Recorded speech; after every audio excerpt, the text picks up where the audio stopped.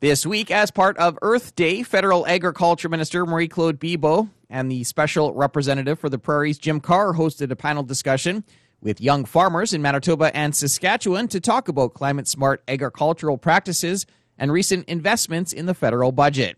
Glendalee Allen Vossler takes us through some of the discussion with the panel participants: Tanis Axton of Axton Farms Limited at Minton, Saskatchewan; Allison Squires from Upland Organics at Wood Mountain, Saskatchewan; Karen Clausen of Fospa Farm at Manitou, Manitoba; and Alexander Bersch at Regen Ag Solutions at Ely, Manitoba.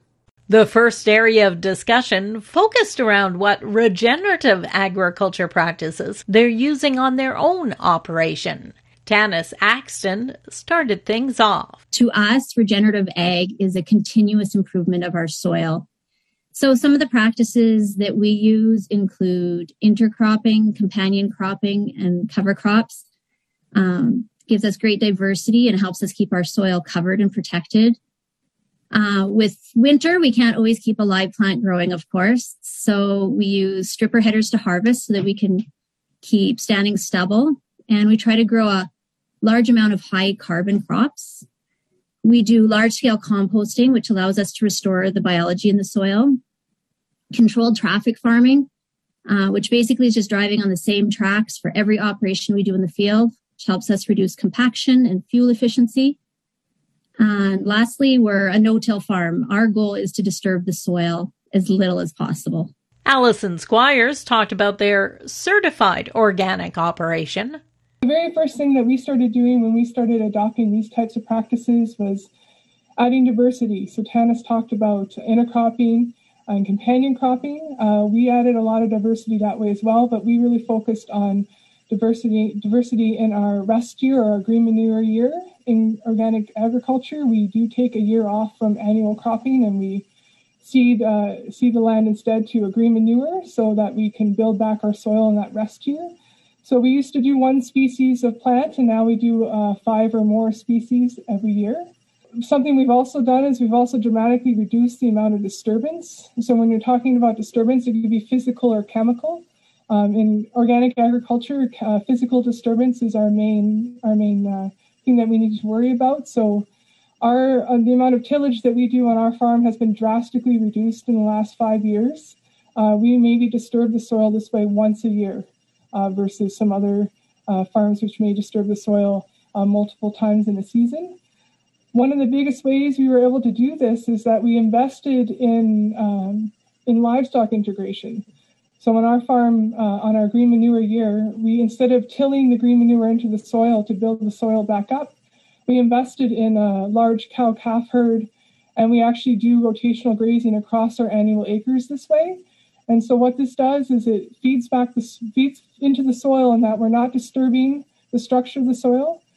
The nutrients of the cover crops are being cycled through the cattle and being deposited onto the soil, to be professional about it.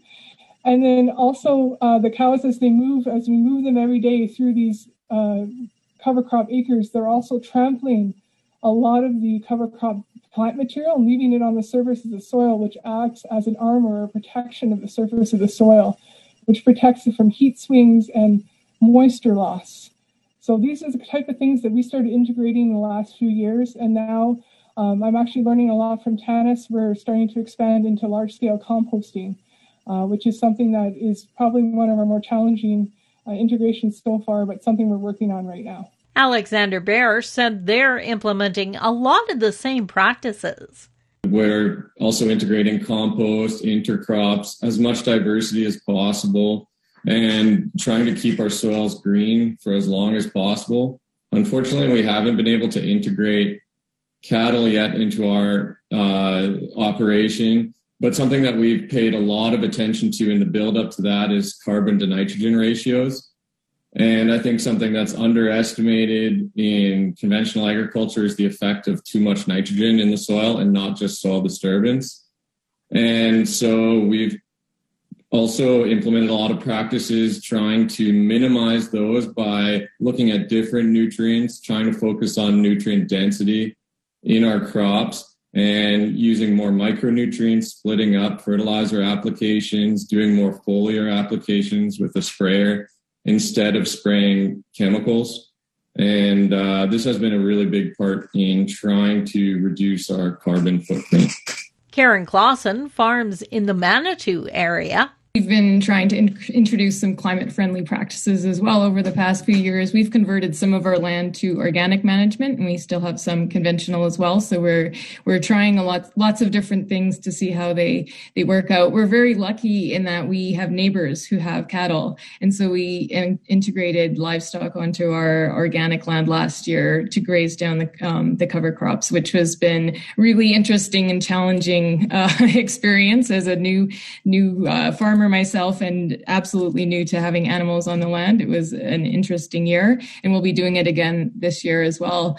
We've also been just really increasing the number of crops that we grow in diversity, so in that way we can reduce the amount of nitrogen that we use, and just using some of the organic management practices on even our conventional land really helps to reduce nitrogen, and taking a page from organic agriculture as well, just increasing the diversity, not just of the cash crops we grow, but just around the farm as well. We're in this beautiful wetland, slightly rolling hill region where we have lots of creeks running through the properties and marshes and hills. And so it's great to have to protect what is already there and also introduce extra pollinator-friendly plants and strips around just to try and increase the biodiversity that's around. It just needs some invitation to come and hang out here a little bit more.